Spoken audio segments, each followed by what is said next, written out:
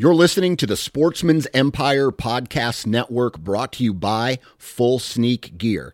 Check out their entire lineup at fullsneakgear.com. Also be sure to check out our entire stable of podcasts at sportsmansempire.com.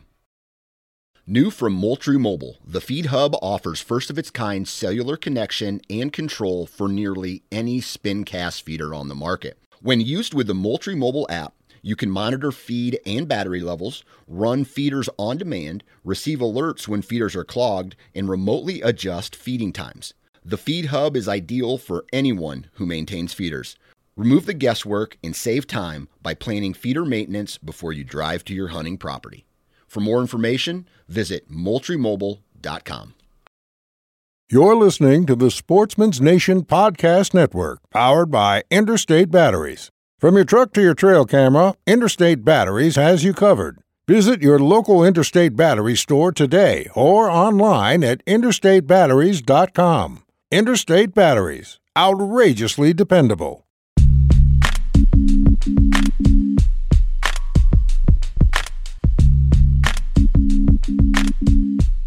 Welcome to the Nine Finger Chronicles podcast, brought to you by Exodus Trail Cameras, the #1 podcast for bow hunting product information and hunting stories from across the nation. And now, here's your nine-fingered host, Dan Johnson.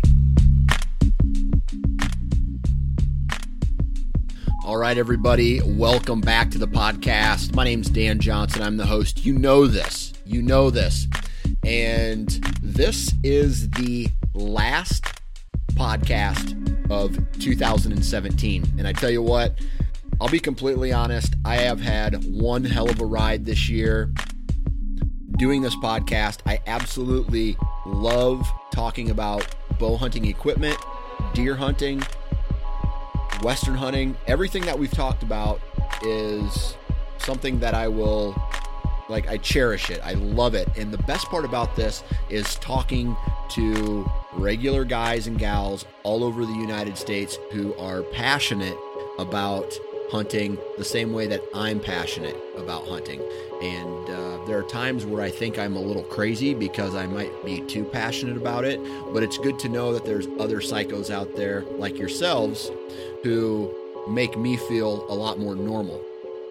So thank you guys. Thank you. And that's who I owe a big thanks to, is you, the listener of this podcast, because without you, this wouldn't be possible.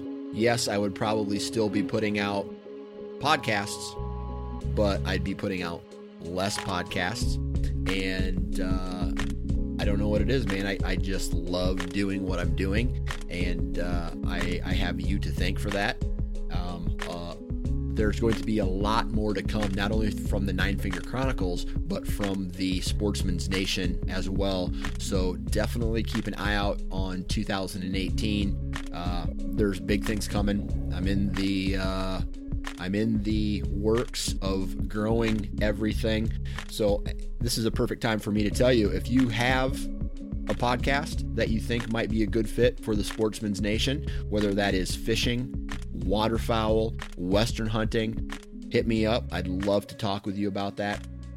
Other than that, guys, today we have a really cool podcast. We're going to be talking with Garrick Harrison, and Garrick is from Oklahoma, and I think we've only had one, maybe two other guys on the podcast from Oklahoma, and we're going to talk about how he harvested his biggest deer to date with a bow, 160-inch giant that he has had 2 years of experience with. It's going to be a great podcast. The story's going to be awesome. And it's just going to be a good way to wind down 2017. And I also owe another thanks to the partners of this podcast. And again, their support means a lot to me as well, because it's easier for me to tell my wife I'm back here, maybe getting a little extra cash on the side. It's easier for her to watch the kids, because I got 3 kids, and right now they are crying and whining, and they don't want to go to bed, but she's trying to put them to bed. And I'm back here for, an hour a night, sometimes 2 hours a night, putting together the Nine Finger Chronicles and the Sportsman's Nation and trying to grow it. And, so the partners play a huge role in that, and my wife plays a huge role in that. So I'm thankful for that. And, I'm just really thankful, and I'm very happy. I'm winding down a good year. I introduced my son, my second son, and my family is hopefully done growing now, but growing in a different direction as far as experiences. I'm looking forward to everything that the outdoors can provide you, and I want to share that with my family. I want to share it with you guys. And I'm looking forward to you guys sharing your stories with me. I know I'm rambling now, but back to the partners: Wasp, Exodus, Ripcord, Deer Lab, Bighorn Outfitters, Lone Wolf, Ozonics, Gearhead, and I think that's it. But I tell you what, it has been a wild ride this year. Thank you guys for your support. And please, like I always say at the end of the podcast, go out and support the companies that support this podcast. Every one of these companies is a great company, and they are run by great people who, just like you and me, share a passion for the outdoors. I can't think of one company on this list that I just mentioned that is a big, giant conglomerate that is only interested in making money. These are companies that are run by participants. And what I mean by that is they participate in the outdoors. They're active hunters. They're fishermen. They're nature lovers. So please go out and support those podcasts. And if you want, there's discounts out there. Reach out to me if you don't already know them, or call them up and say, hey, I want the 9-finger discount. And that goes for even some of these companies like Gearhead and Ripcord that may not have an official 9-finger Chronicles discount. But if you call them up and say, hey man, you got a discount for 9-finger Chronicles listeners, they might work with you. So I say do that as well. Guys, I've been talking way too much. I guess I just want to, before we get into this podcast, I just want to say that I absolutely love hunting. And I know I've said this several times before, but I seriously have been planning and organizing something that I really want us all to participate in. And that's going to be helping raise money for conservation efforts. It's time for hunters to walk the walk and stop talking the talk, right? And if you want to change something, you have to be a leader. And I want to try to lead the hunting industry down a path of giving back and not necessarily just taking from the consumer and making money, but leading by example. And I want to donate money and more time to the natural resources that we all love to hunt, and give back to that so we can continue to build the future for not only ourselves, but for our children and the next generation of hunters.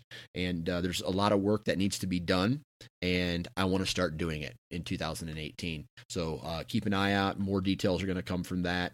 And I want to snowball this. I want to make it big.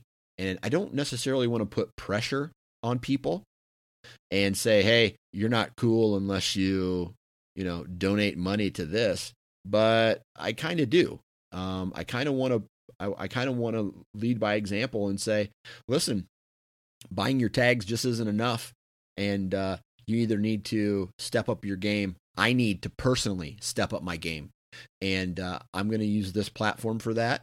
And I don't want it to turn into a preach session, but I do want it to turn into, hey man, this guy wants to make a difference, and I want to be on that train as well. So I'll be asking each and every one of you for some type of support in 2018. So keep an eye on that. Again, I talk too much. Happy New Year to each and every one of you. I hope all your wildest dreams come true. I hope you all kill booners. I hope your families, most importantly, families remain healthy or become healthy. And because that, at the end of the day, is above and beyond all the hunting that we talk about on this podcast. I would give up this podcast in a heartbeat for my family, and if it came down to it, but I know they support it, so that's the good thing. And that's it, man. Happy New Year, and let's get into today's podcast with Oklahoma native Garrick Harrison. All right. On today's podcast, I am joined by Garrick Harrison from Oklahoma. How you doing today, Garrick? Doing good. How are you, Dan? You know, I can't complain, man. Anytime I get to sit down and talk hunting with somebody, I love it.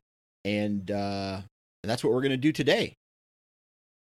Absolutely. Yeah. That's a fun subject to talk about. Now, here's the deal. We bounced around for a while trying to get this thing scheduled because you shot an absolute slammer in Oklahoma this year, and we're going to get to talk about that today. But it's a cool story because you had several years worth of history with this deer.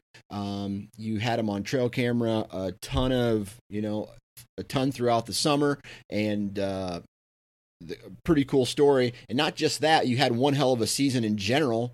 Harvesting some other animals as well, which we'll get into. But before we get into this, the whole story, why don't you tell us a little bit about where you live in Oklahoma and what do you do for a living?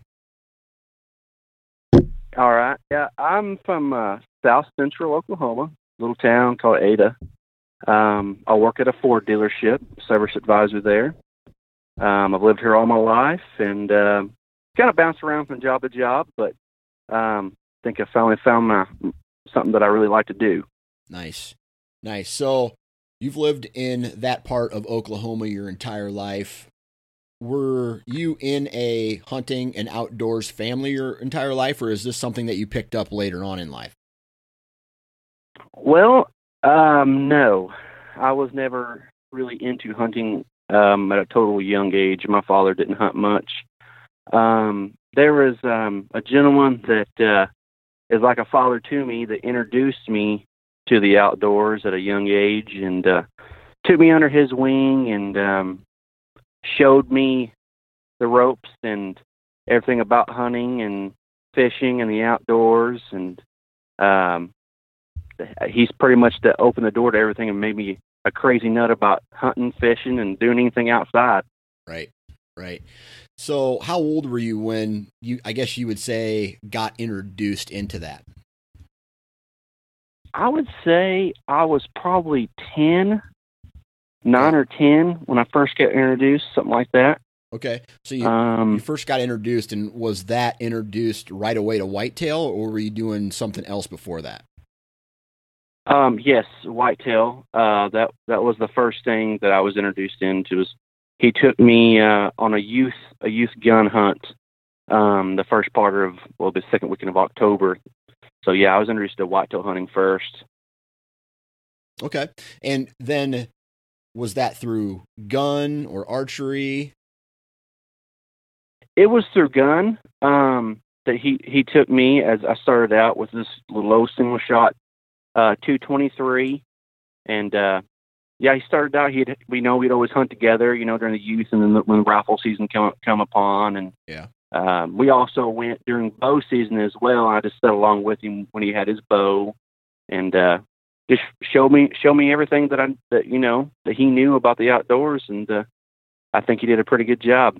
Gotcha. Now, compared to how serious you are of a hunter today, was the guy who showed you the ropes, was he serious like you're serious now, or did you kind of graduate into a next level of seriousness, I guess you would say, for hunting in the outdoors? I would say he was serious for the era that he grew up in hunting. He's not old by any means, but he's an older gentleman. And, but for him, what he grew up around, he knew everything that was going on with that time. For me, I've actually grown with the times. I took what he's taught me and growing with times, with, like ozonics and scent crusher. And I've moved forward and I've learned more things like off of your podcast and, off Mark Kenyon's, Wired to Hunt. I've took those things in and absorbed them and used them in the field. And I believe it's made me even better of a hunter than what I've learned from him. Absolutely. Now, with all that said, did he also introduce you into other species outside of deer, or is that something like a jump that you made by yourself? That was something that I made a jump by myself. I kind of wanted to explore. I've the antelope hunt that I went on this year was the first big hunt that I've actually went on. I didn't go out of state, of course, but it was actually my first other hunting for something other than whitetail deer. I've went on a couple hunting ranches, I should say, big acreage ranches, and hunted some exotic animals, but nothing as like free range, up in the mountains, hunting elk or anything like that. But, Right. Now, kind of going back to when you were a kid, this guy took you out, showed you the ropes. Was it something that was instant? Like the first time you ever went hunting, you fell in love with it and said, hey man, I got to do it? Or did you have to work your way into loving it and appreciating it and having it be like your number one passion? Well, I guess for me is I grew more to liking it. I mean, I sat out there and, I wasn't very patient at first.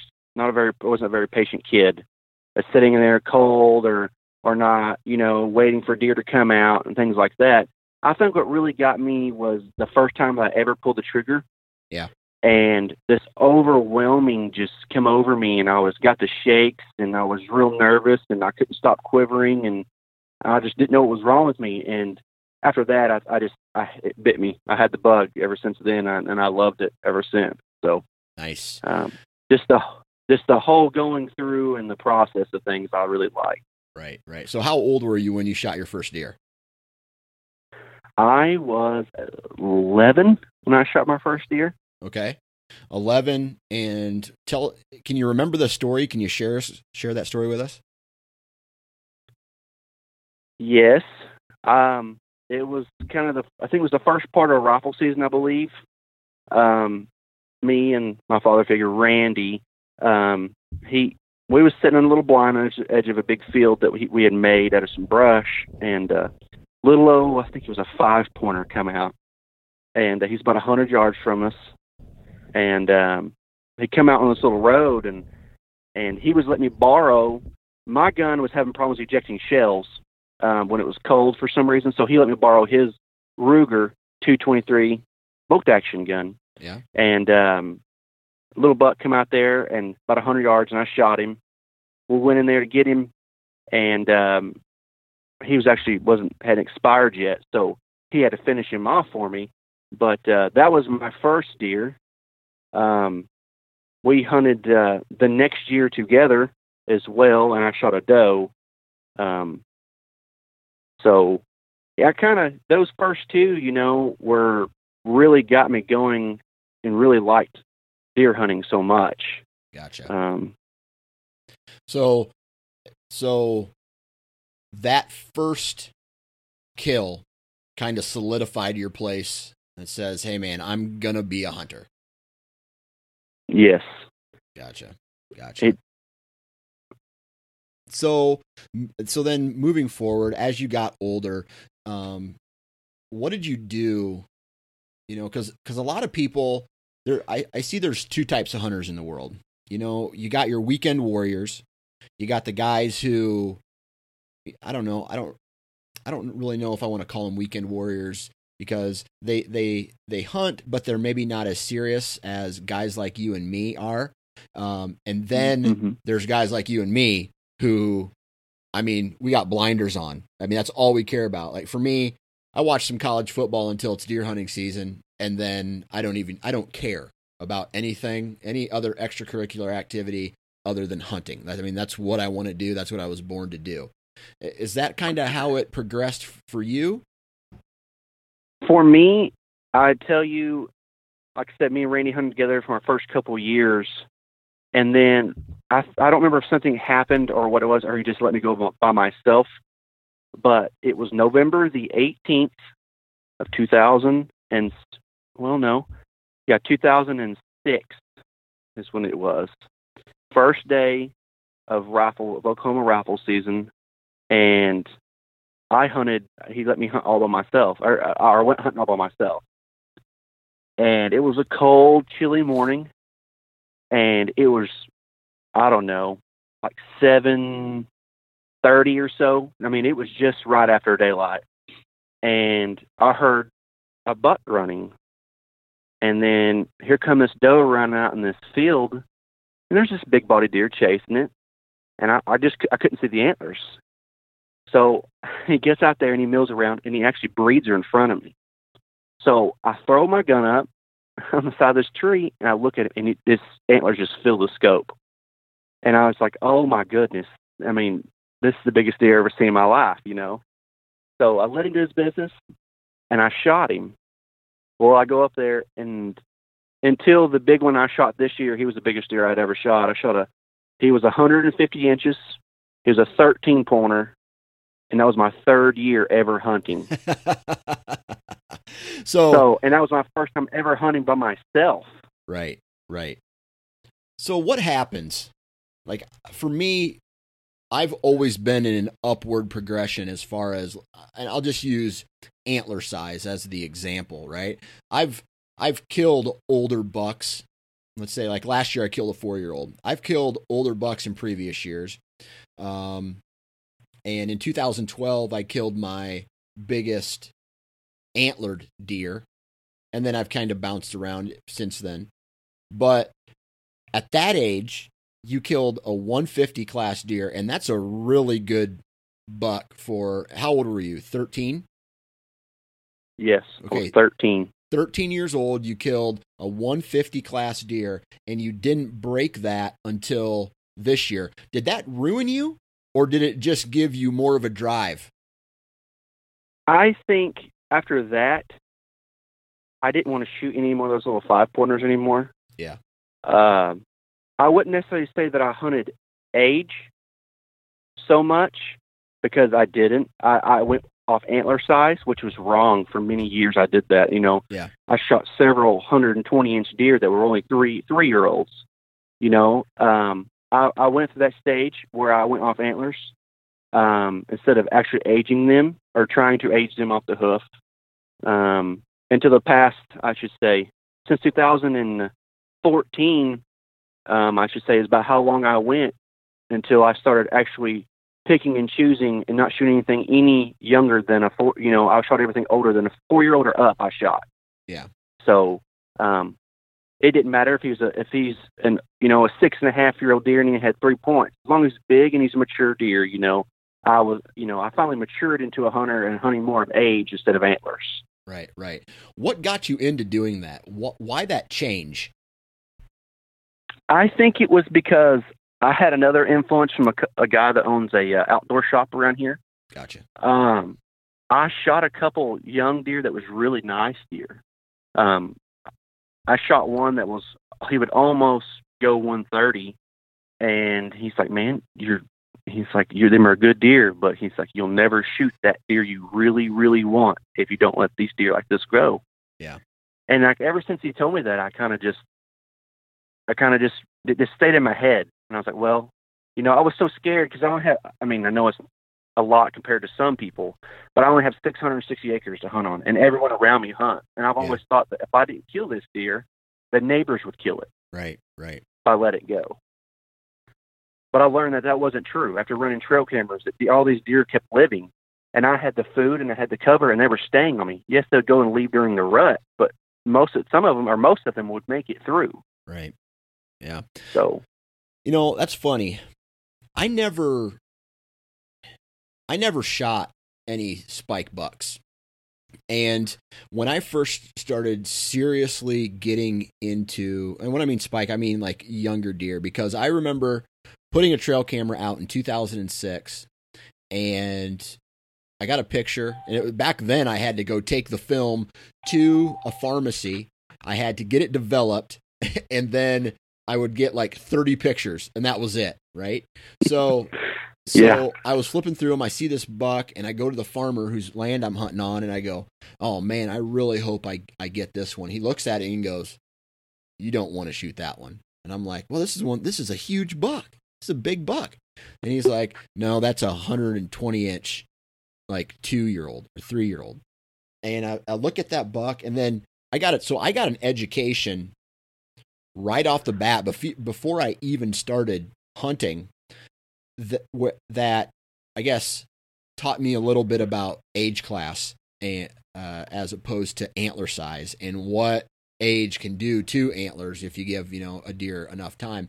So I don't know if that necessarily helped me, because I think that guys go through a period of time just like you did when you were shooting young deer, but you were killing. And I think the killing part is actually something that can benefit a hunter the most out of anything. Mm-hmm. Yeah, I mean, now I sit there and I just, kind of weird. That's like watching them now. I sit there and there are a couple of places that I hunt are pretty remote on my place that's off of a good beaten path. And, I sit there and I think I have a decent one come in and I'm like, he's pretty close to mature there. He's probably a 4-year-old deer. And I say, you know what? I've got to drag him out of here. I don't know if I want to do that. He's got to be really big for me to do that. Right.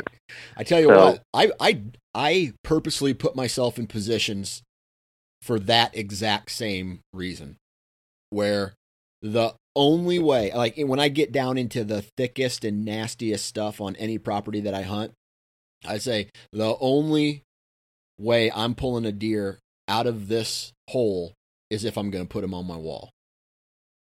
Mm-hmm. So, yeah. Well, that's cool how that all kind of worked out for you, to get to, I guess where you're at today. But okay, so you killed that big buck at 13. You went through several years of, basically just focusing on antlers. Then you decided to focus more on age class. When you did that in 2014, did you still find success? I mean, did you have to, obviously I take it you had to be a little bit more patient, but what was your success like after you made that decision that, hey, I want to kill some older deer? Well, the thing is with that, I think it's probably 2012 12 or so, I had one deer in mind that had been hunting. He was just a big old gnarly 8-pointer with short brow tines with a kicker comb off his base. And I had nicknamed him Shorty because he also had a stub tail like a coyote had got a hold of him when he was younger. And I had hunted that deer so freaking hard. I mean, I hunted him, and I saw him twice out of all the times. Yeah. And that year, 2014, I had him. He was a 6.5 or 7-year-old deer, and he was still a big old gnarly 8-pointer. And I went into a spot expecting him. I had a perfect wind. It was October the 11th.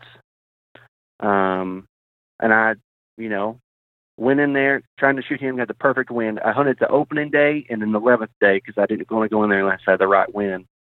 And I went in there and had a couple does show up. And then not long before dark, I had 2 bucks come through the woods. And I was just fixing to jump the fence when the landowner guy that I hunt on his cows come up and run them off. Kind of upset. And I sat there and I was just trying to get the cows' attention to make them run off. I grunted at them and kind of waved my hands at them to make them run off. And they run off. Well, when I did, I looked back in the woods and there's this buck standing there looking out in this field. And he come up to the creek, and he jumped the fence, came out there, and I could tell he was a mature deer. So I shot him.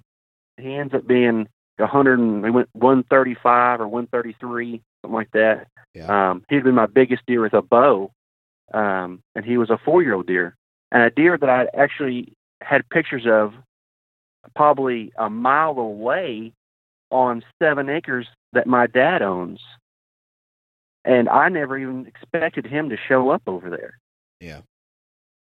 So, and that year I killed 1 deer, and I killed 1 buck and 2 does all year long because I killed him so early. Wow. And, I was just hunting maturity, Yeah. So. Yeah. So when that happened,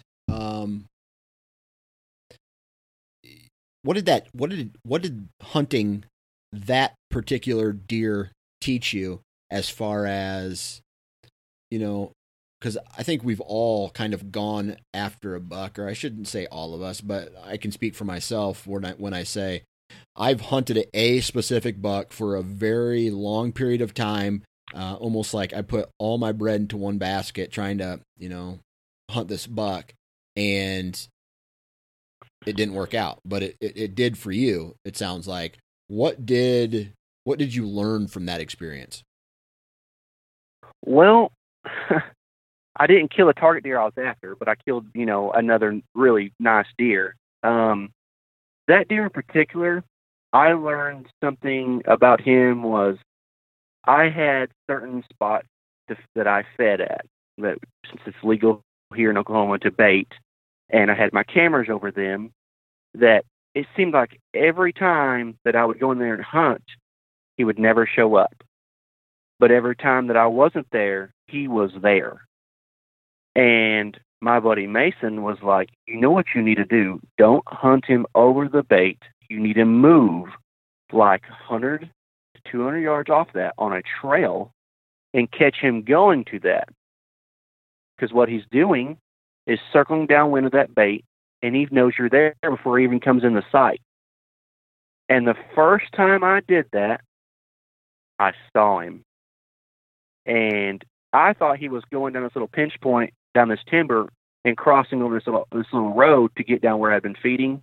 Right. And I was way wrong. I backed way off on an observation point and watched. I didn't really hunt that night. I just kind of just watched to see if he was really doing, might do this. And he crossed probably, I don't know, a 20-acre field. No, it's more than that. It's a big old field. It's 300-something yards the other side. He crossed it right in the wide open and ran all the way across it. And as soon as he got to the edge of timber, he stopped. And he diagonally walked down the timber, down in the woods, to get the wind on where my stand and my feed was at. And I tried to move in on him, and I hunted it another time, and I saw him, but he was just too far out of distance for my muzzleloader, and I couldn't kill him. And that was the last time I ever saw him. I never got pictures of him again. I heard the neighbor killed a pretty nice one the last day of rifle season in the middle of the day, and I think that was him. Right. I never got to see pictures of the deer, but pretty sure it was him. He's been gone ever since. Right. It's also legal to bait in Texas or hunt over a feeder or whatnot. And that's one thing that the guys that I've talked with down in Texas, they say the same thing. They don't necessarily hunt directly over the bait. They are hunting downwind of the bait, hoping that their target buck does exactly what you said and kind of circles in downwind. And right when they, J-hook back into that bait pile is when they get a crack at them. So yes. Is that something that was an aha moment for you? Like, hey man, if I'm going to bait, I can't hunt over top of it. I got to hunt, down a ways. Yes. That was for sure one. I mean, that big one I killed this year, I killed him about 25 yards off my bait pile, and I was on the downwind side of it. But I think another thing that I've learned also is entrance to your stand and being quiet and making sure your wind's not blowing to where they're bedded is 100% helped me a lot. Yeah. When I killed that big one this year, I parked a long ways away, and I made a big loop, and come in the backside of my stand, because just in case he was up early that day, moving in this little strip of timber, and just to make sure I didn't blow him out before I walked in there with the wind. And he's coming there perfect. I mean, it was right at like 720, and he come in perfect. Yeah. Nice. All right. So before we get into this year's hunt, I want to talk a little bit about Oklahoma, because Oklahoma has a variety of terrain, right? And I want to talk a little bit about the terrain that you specifically hunt in. Okay. Where I hunt at, it ranges anywhere from open fields, not necessarily crop fields, but open fields, hay meadows, to hardwood timbers, to rolling hills, rough, kind of rocky terrain. That's around here. That's what mostly it is. Yeah. So is there then like a different part of the state where it gets to not necessarily like a desert type, but more of a no trees, rolling hill, prairie and pasture? Yes. Up kind of northwestern Oklahoma, kind of the Panhandle, Kansas line area, the whole northern section there. I'd say it's more flat, open farm country. Does have some rolling hills, like when you get off the farm country and you get off the crop fields, it's kind of rolling hills, sage, that kind of stuff. Gotcha. Is there mule deer out west there? Yes, there is some. I don't know how many exact, like on Wise, right. But we have quite a few here in different areas of the northwestern section of Oklahoma. Gotcha. Now, what about the pictures you're sending me and the stories that you're telling me here suggest that the part of Oklahoma that you hunt has really good quality deer. What is that quality, and what are the numbers that you're typically looking at when when you go out on a sit, and how many deer are you seeing in a night?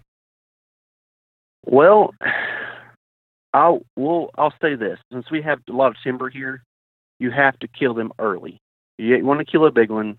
Majority of the time, if you're going to try to hunt them over bait, you have to kill them early, because as soon as the acorns start dropping, you're done. And then you have the October lull starts. It is very tough to have a mature deer during daylight hours to kill him. They go nocturnal, and they go to acorns. They will straight up stop eating corn and go to acorns. Right. So I'd say number wise, what I see, I'd probably say I see about 10 to 12 does and probably 4 or 5 bucks, I'd say. And out of those 5 bucks, I'd say one's probably I'd say out of those 5, I see a pretty decent 3.5-year-old deer every time, I should say. Okay. I have a lot of young deer that 2.5 or so that are really nice antler. They're just not mature yet. Right. So, and is that consistent for your part of the state? And then in that area, how far off until those numbers change?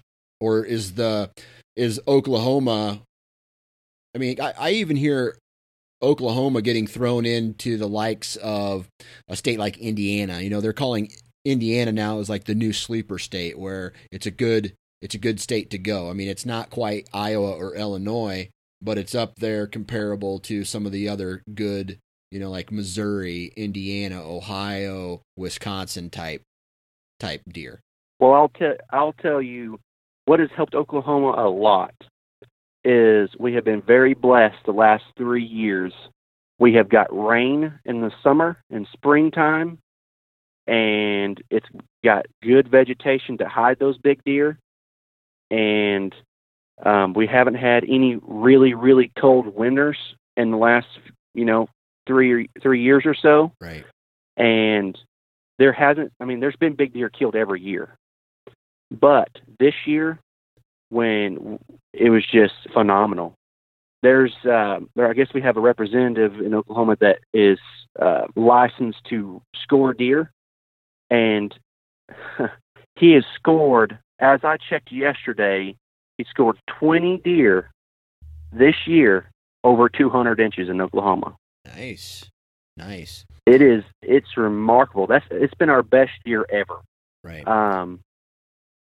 On this quality of deer, and I would not be afraid to say that this year, me and my buddy Mason talked about that our quality of deer, just off Facebook, off of Oklahoma Hunting Fishing page, and several other ones that are on there that people have posted, that this year the quality of deer average is probably 125 to 130 inches easily. Yeah. I have seen very few deer. I mean, timers hunting this year that are hunting out there, and they kill their first deer, and they're 125, 130 inch deer. I've seen very few small spikes or 5-pointers, small young deer. They've all been very nice, mature deer. Nice. Well, that's a good thing. Now, what's the tag situation like for a resident in Oklahoma? You can buy one over the counter. It's pretty easy to buy one. Just you one can go buck? online, or you can kill 2 bucks in Oklahoma. It used to be 3. They took that away from us a couple years ago. You can kill one. You can kill 6 deer total. Actually 7 total. That's including your holiday doe. You can kill 1 buck. You can kill all your deer with archer equipment if you would like, or you can kill 1 buck with a muzzleloader and 1 buck with the rifle. Okay.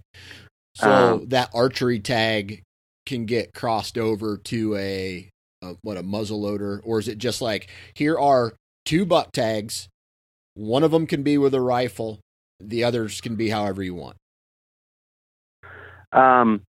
Yes, for rifle season, your buck tag, if you don't fill your buck tag, you can actually turn it into a doe tag at the end of the year. Gotcha. If you don't fill it. So yeah, I think you can kill, I don't know for sure on that because I don't really hunt much with these other 2. I hunt with a bow mostly, but a muzzleloader, I know you can kill 1 buck, and I think it's 1 doe. And then I believe with a rifle, it's 1 buck and 2 does. Right. What about non-residents? As far as that I know. A non-resident, I don't know much about non-resident. Gotcha. I haven't. I could look into that, but I do not know off the top of my head. Gotcha. Just curious if it was like a preference point system, kind of like Iowa, or if it was an over the counter. Like I could just drive there. Yeah, I know you can buy one over the counter. I do know that. I know you don't have to draw points to come here. Gotcha. I do know that. Gotcha. You can go to Walmart or you can go online and buy one. All you have to do is have permission from a landowner and have a lease, because we have plenty of Texas hunters that come up here. Yeah. What about, the property? I mean, is there a good portion of public lands for guys to go out and hunt? Or, are you hunting on public ground? Or are you hunting on private ground, leased ground? How's that work? I hunt on private ground. I'm lucky, as in that my dad's land is right there next to this guy's property, and we oversee it when he's gone. And we take care of his cows and things like that, and manage it, fence-wise, and take care of it. So I get to hunt it for free. So I'm very blessed that I get to do that. Right. But there is plenty of public ground here to hunt. There has been several of those deer that I told you that are 200 inches that have come off of the public ground here. Sure, you have to earn it. You have to go way back in there to get them. But those big deer don't get they're not stupid. Right. So they definitely go where there's not as much pressure. Yeah, absolutely. That's for all deer, right? Mm-hmm. All right. So this year, right? Yeah. You shot a giant. Okay. He's a 160. What did you age him at, you think? Well, we pulled his jawbone, and from what I can tell by charts and the taxidermist, he's only from 5.5 to 6 years old. Okay. I would put him no more than 6, but he's definitely right in that area, 5.5 to 6. Okay. So we'll call him a 5-year-old. All right. Now, let's talk about the history with this buck. When did you first lay eyes on this, whether it was scouting, trail cameras, sheds, all that stuff? Well, here around where I'm at, I try to shed hunt some, but a lot of times it gets so thick and gnarly in a lot of places. It's where they lose them at. I don't find many sheds, but I found a few here and there. And the squirrels and critters pick them up pretty quick. Right. But this deer, it was last year. I got off work kind of late. And it was dark, and I went in to this little spot. I snuck in there and I pulled the card on it, and I just went up to my truck and I sat in there and checked it, and he was there. He'd been in there a lot during daylight. I have no idea where he came from. He was probably a 140-inch deer last year, I'd say. Okay. He looked probably like 4-year-old is what he looked like. So, and I had him all year long, video, pictures, and I actually tried to hunt him last year, and I never laid eyes on him one time. So I ended up hunting him all year long. I made it till right about Christmas time, and I went duck hunting, and I had an accident. I went to step over a branch and hyperextended my knee and broke my knee, so my hunting season was over. Oh. Yeah, so I had to recoup from that. So I didn't get to feed them or check cameras at all until I'd say, let's see, it was right around March when I could finally really get out and do things after resting up and being in bed and watching TV shows 100 times because I couldn't go do nothing. I finally got out there to pull my cameras and check them, and he had made it through season before my camera actually died in the first part of February, and our season here in Oklahoma ends January the 15th, and he'd actually made it. So he made it, so I was happy for that at least. What was he last year?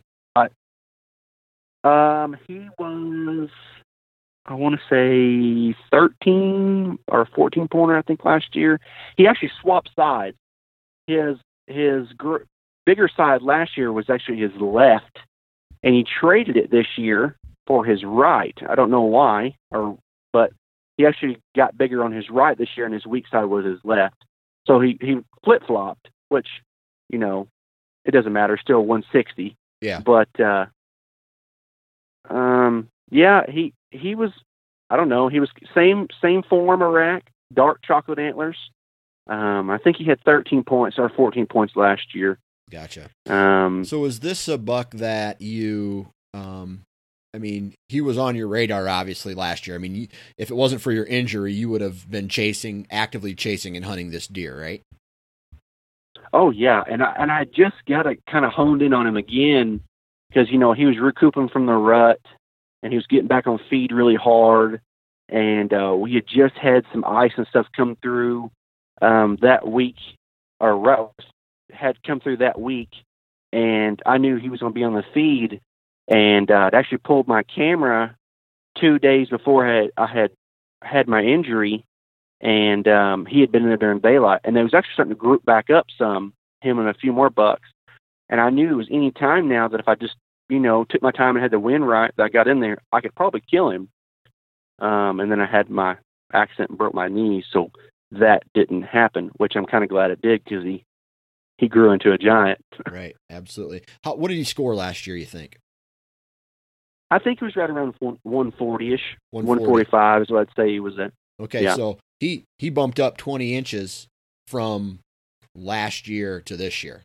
That's a pretty decent jump. All right. So when you got better, you checked your trail cameras, he made it through the season. were you looking for his sheds? Was this a deer that was on your hit list? You know, did you have him throughout the entire winter and summer, like pinned down? Was he actively on your trail cameras? What was this deer doing between the end of last year's season and until the beginning of this season? When I was finally able to pull my cameras or check them, right around, I'd say March, first part of March or so, he was on there, like I said, before my camera died. Then I pulled him, and I put him back up for turkey season to kind of figure some stuff out for the turkeys. And then I'd say probably right after turkey season ended in May. I usually never start feeding them in May. I usually don't start until July or so. But for some reason, since I had him, I was like, well, when they're growing their antlers, let's start early this year. So in May, I put 2 cameras out, one in the middle of the property, one in the far north end of the property, in places that I really wanted to hunt, in my area where I wanted him to come to, not where I thought he was at, where I wanted him to come to. So I put some feed out, put my cameras out, and I let them set for probably a week. I pulled the card, and I had some really nice deer. You know, they weren't real big. They weren't real big growing yet, you know, so I couldn't tell much about them. But they were big enough that I think I could be able to tell kind of a form of what he would look like if he was on there, and none of them were him. Yeah. So I went another week and did the same, and he wasn't on there again. So I put one more camera out. I went to the last place I got a picture of him last year. Put one bag of feed out, put the camera out, and left it for a week. And I went back and checked it, and within 5 hours of me putting that camera out, he was the first deer on the camera. Nice. The first one. And he was on it. I mean, he was there. I mean, he might go 2 or 3 hours without eating. I was in his bedroom. I had him during daylight all the time. And I had him like that all the way up until a week before season started in October. And I had about a half a dozen pigs move in, and they pushed him out. He didn't like it. Right. So then I scrambled. So I instantly cut the feed off down there where I had been feeding him at, and I went back to feeding in the center of the property, because some of the bucks that he was bastard with, for some reason, would come to the center of the property spot and feed, but he would never follow them. He would always stay on that one spot down there. So as soon as I cut the feed off down there, those other couple bucks that was with him that had been coming back and forth from those 2 spots led him and brought him to the spot in the middle of the property where I ended up killing him. And thank goodness they had led him over there to finding that feed, or I don't know if I would have killed him. Right. So when he showed up on trail camera for you at the beginning of the season in the summer, before the season even started, actually, was all chips in on this particular deer, or did you have other deer that you said, you know, maybe I'll go after this one too? I mean, did you have a hit list, or was it this focused on this guy? I had, well, when he showed up, all focused with him. I had 2 deer I had in mind that I knew they had made it, that if they, you know, if I got them back the next year, they would be shooters for sure. Right. But I knew that if he made it, that he would probably be number 1 hit lister for sure. And when I got him in, you know, I think that was the first day of May or June when I got him, like June the 3rd or something like that, when I first got him, he was already halfway formed. It was weird. He had lost either his a lot earlier than most deer, shed, and his grew faster. But he'd done had brow tines, a main beam, a G2, and a G3 started. Right. It was remarkable how big he already was. So I knew he was going to be something special for sure, being, you know, I'd even venture to say 20% bigger than any of the rest of them already. Right. Right. So kind of all focus went to him. But I knew those other 2 deer, if they showed up, they would definitely be, you know, 2nd and 3rd on the hit list.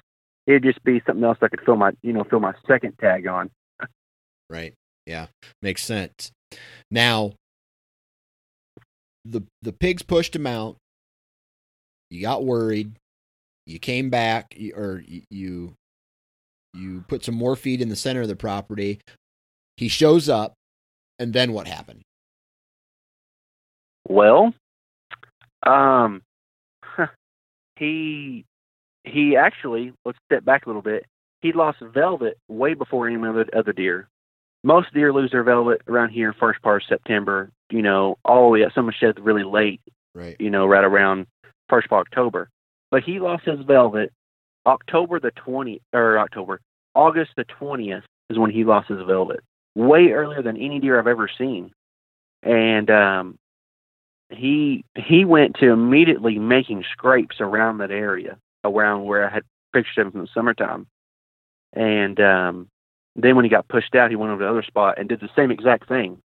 Yeah. He as soon as he found the spot over there, he made a big old scrape right behind where I'd been feeding. And his pattern was kind of sporadic over there. It was a little farther from his bed than the other spot. So I was actually getting him closer to dark, and I'd have him there real early in the mornings before daylight, and then he was staying there till right after daylight, and then he'd be gone. And instead of having him every day like I did the other area, I'd have him about every other day. I'd have him one day in the morning and then the next day in the evening. He was just kind of sporadic, unlike at the other spot. Right. Okay. Were you getting frustrated that he wasn't necessarily consistent? I never really got frustrated, but it definitely had me worried that I wasn't going to be able to kill him with my bow the first part of the season, because I knew, like I mentioned earlier, I knew if he made it to when the acorns dropped, that he would be very difficult to kill him. And then right after that time, our muzzleloader season here in Oklahoma starts right around October, last part of October. And I knew that by then the bucks are starting to kind of do a little bit of seeking, that I was afraid he may leave me to look for a doe. Yeah. Or, kind of widen his area. So I kind of just hunted kind of smart. The opening morning, I just stayed out of there just in case he was in there. Right. And I didn't want to bump him. Okay. So I waited till that evening to hunt. So did you feel, going into the night that you actually killed him, did you feel confident that you were going to have an encounter with him and that you were going to actually see him, have a shot at him? Or was it one of these things where, hey, the conditions are right, I'm just going to go in? Well, it was, I went in there, I pulled my card on the way in, and I put a new card in, and I pulled it, and I have a little, it's called a White Teller Yep.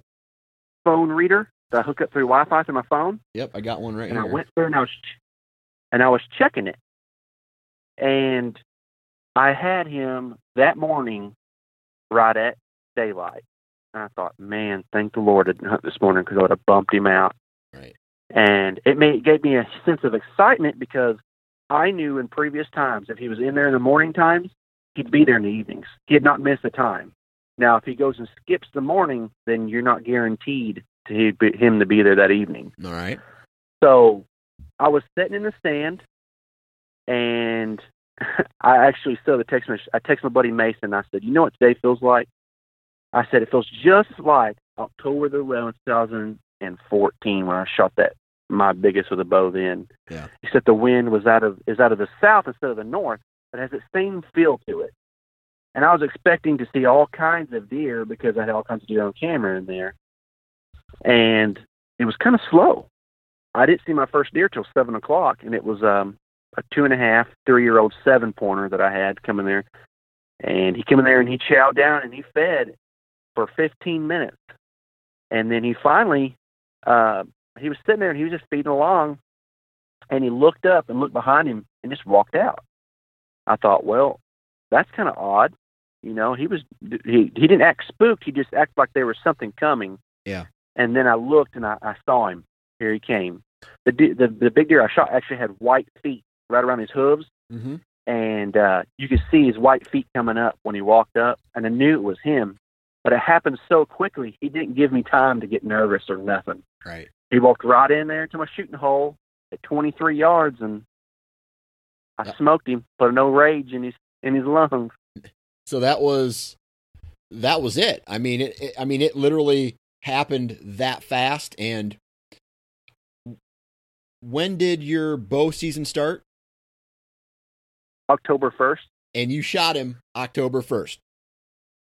Yeah, I shot a doe that morning in another spot with my daughter in the blind with me. She's 4.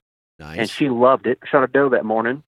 And that evening I went to that spot and I shot him. Day right there just sounds like the perfect day. I mean, you got to harvest a deer with your daughter, and then, you know, that was kind of your family thing. And then, you know, put the kids to bed. Now it's time to go hunt the bucks, and you harvested your biggest buck to date. Yeah.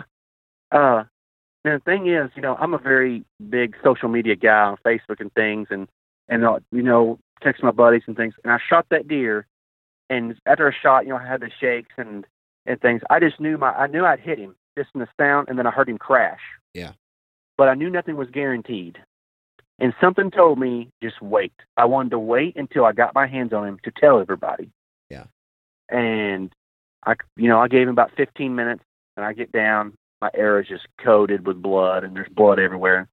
He goes about 50 yards, and he fell in a little tall, there's some real tall, like, grass there. He fell right in the middle of it. And I kind of got worried. I couldn't find any blood in that tall grass. And then I happened just to make one more step, and there he was. And then the Facebook Live happened, just straight up. You know, I was super excited. I killed him. It was like a dream come true. I scared every deer within the county there, whooping and hollering when I shot that thing. Yeah. You thought I killed over a 200-incher, but for me, it just got me so fired up because I had tried so hard, had history with him for 2 years. And I'd actually had pictures of him all summer long and things like that. It was just finally something like that come through for me when I had tried. Because a lot of times I'd done that and a neighbor would kill him, you know, or he would disappear. It was nice that all the hard work that I had done had paid off. Right. And that's cool, man. You know, it's a little bit different way to hunt. You know, a lot of the guys that come on this podcast are from New York or Michigan or Pennsylvania or one of the other Midwestern type states. But, you know, down south and including, I guess there's other, like Ohio, you can bait. But, you know, you bait. It's a different way of doing it. It's ethical. It's legal. And you got the job done on your biggest buck to date. Now, when you bent down and you touched his antlers for the first time, what was going through your head? Well, when I touched him and I picked him up, I was FaceTiming my buddy, Tim, and I was FaceTiming him, and I had my flashlight, my headlamp on him. And the first thing I said when I picked him up, all his mass, I just felt him, he felt heavy. And I said to him, 150, we're way wrong. He is not a 150. Yeah. This deer I figured he'd go 160. And from the camera wise, I thought he'd probably go 150 to 155. He actually shocked me. When I picked him up, I thought he would probably go 160. He'd be really, really close. He actually went right at like 160 and 3/8 is what he was at. Yeah. So he barely made it, but it was so, you know, I'd went so many years without killing another big deer, you know, and it was awesome to finally do it with my bow. Yeah, for sure. So do you have another deer on the? I don't know. Is the Oklahoma season over yet? No, January 15th ends. It is when our season ends. I had another deer. I had a couple deer that had on camera that are shooters or that are mature deer. And there's not even the biggest deer antler wise on camera. I have a 4-year-old deer that had a big drop tine off his right side. He broke shedding his velvet. This year he'd probably go upper 40s to low 50s. He's a giant deer. And I actually saw him right around Thanksgiving time chasing a doe. And he came to a little spot, and I had my gun on him, and I then shot a big deer with my bow, and I just couldn't make myself do it because I knew that if he made it, being as big as he is, that deer will be a monster next year. Yeah. A absolute giant. So I let him go.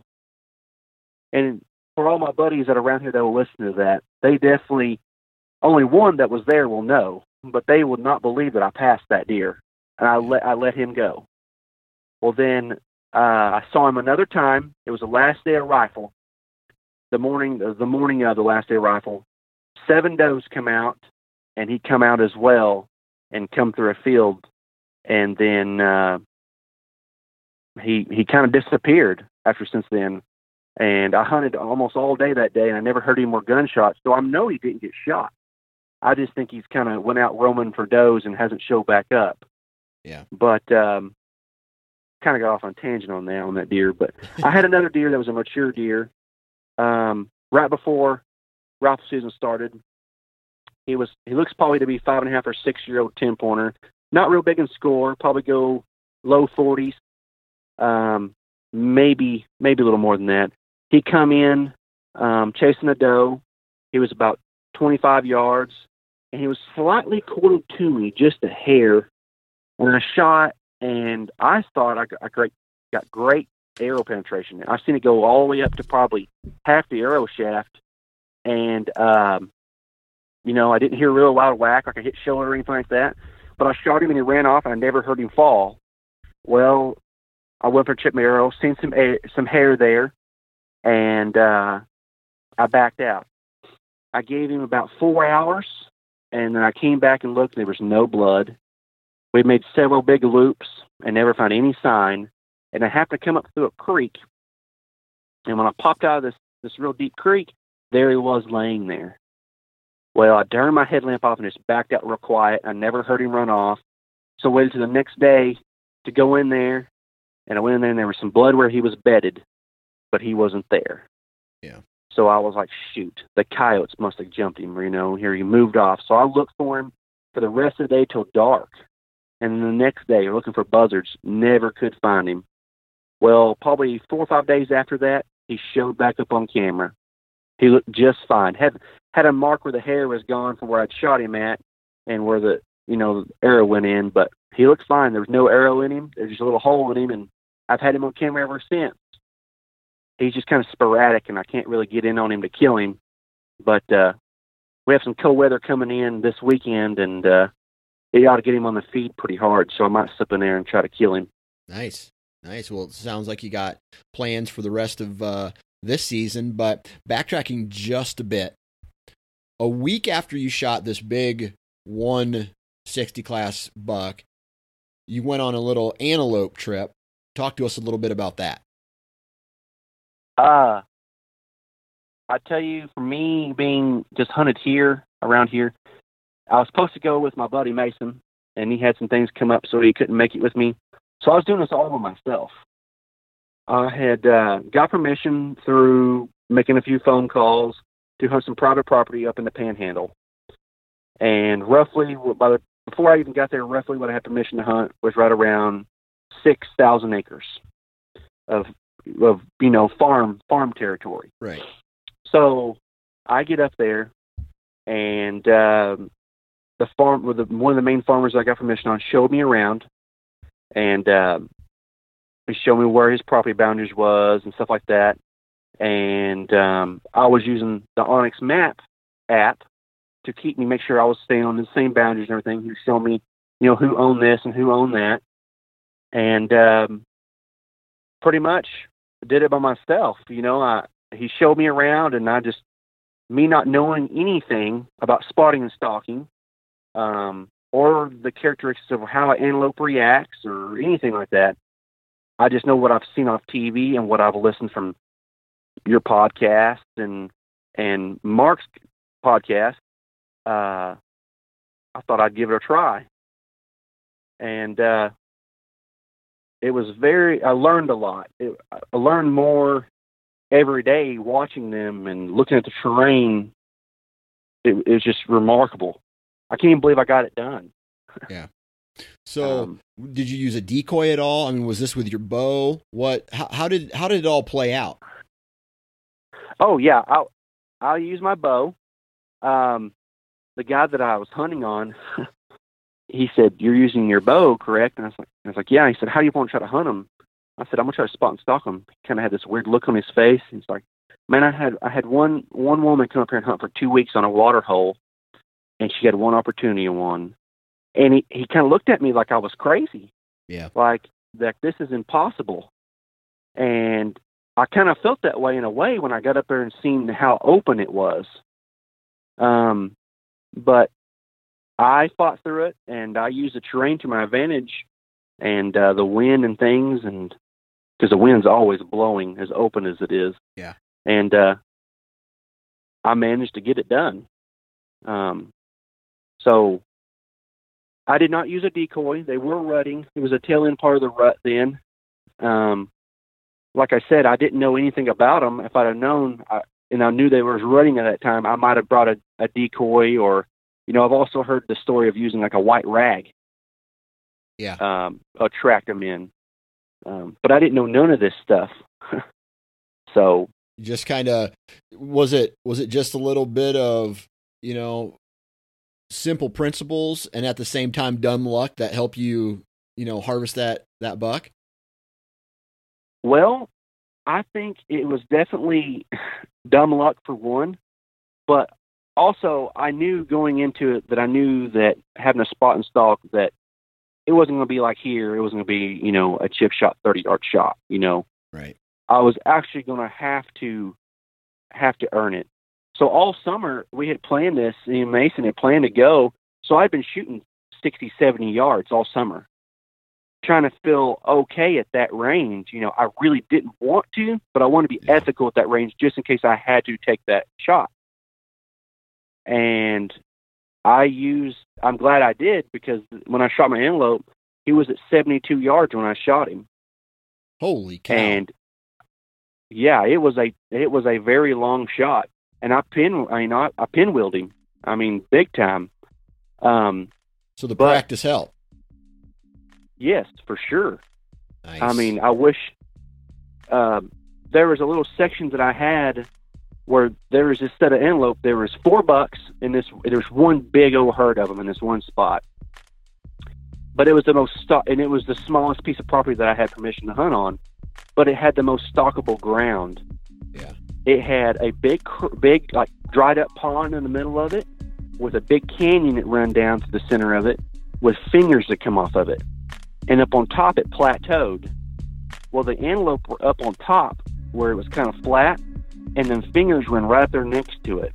So it was the most stalkable area to hunt them. So I kind of focused my time late Saturday evening when I scouted it, and I noticed these antelope were there, and I knew that trying to hunt the ones I was hunting on all the big tilled up wheat fields and things like that was going to be I couldn't get her done. It was just too open. So I moved my focus onto these antelope that was in a more better position to stalk and to have a chance at. Gotcha. Well, man, that's awesome. Congratulations on an awesome season. Not only an awesome antelope buck, but an awesome whitetail buck. Good luck next year as well, and hopefully we can have you on again. But most importantly, man, thanks for taking time to come on the podcast. Well, thank you for having me on, Dan. And there you have it, the last podcast of 2017 in the books. Like I said, much more to come through the Nine Finger Chronicles and the Sportsman's Nation Podcast Network. Be sure to listen to the Land and Legacy Podcast, the DIY Sportsman's Podcast, the Transition Wild Podcast. Be sure to go to social media and like the Nine Finger Chronicles Facebook and Instagram page. Be sure to go to Sportsman's Nation Facebook and Instagram page. Like it, follow it. Go to sportsmansnation.com. Check out the website. Every podcast that we've ever put out is on that website. It's easily sortable by the content provider, and you can listen to it right there, or you can go to wherever you download your podcasts, Podbean, Stitcher, iTunes, wherever you download your podcasts. Just search Sportsman's Nation and we'll pop up. Subscribe, like, leave a review, all that stuff. And, spread the word, because the bigger this gets, the more we can do with it and the more we can benefit you, the listener. And guys, I'm heading into 2018 with a really positive attitude. I'm ready to grind harder than I've grinded ever. And we'll see where this goes. I'm happy. And, man, the most important thing is, man, if you're going to be in a tree, wear your damn safety harness. Happy New Year.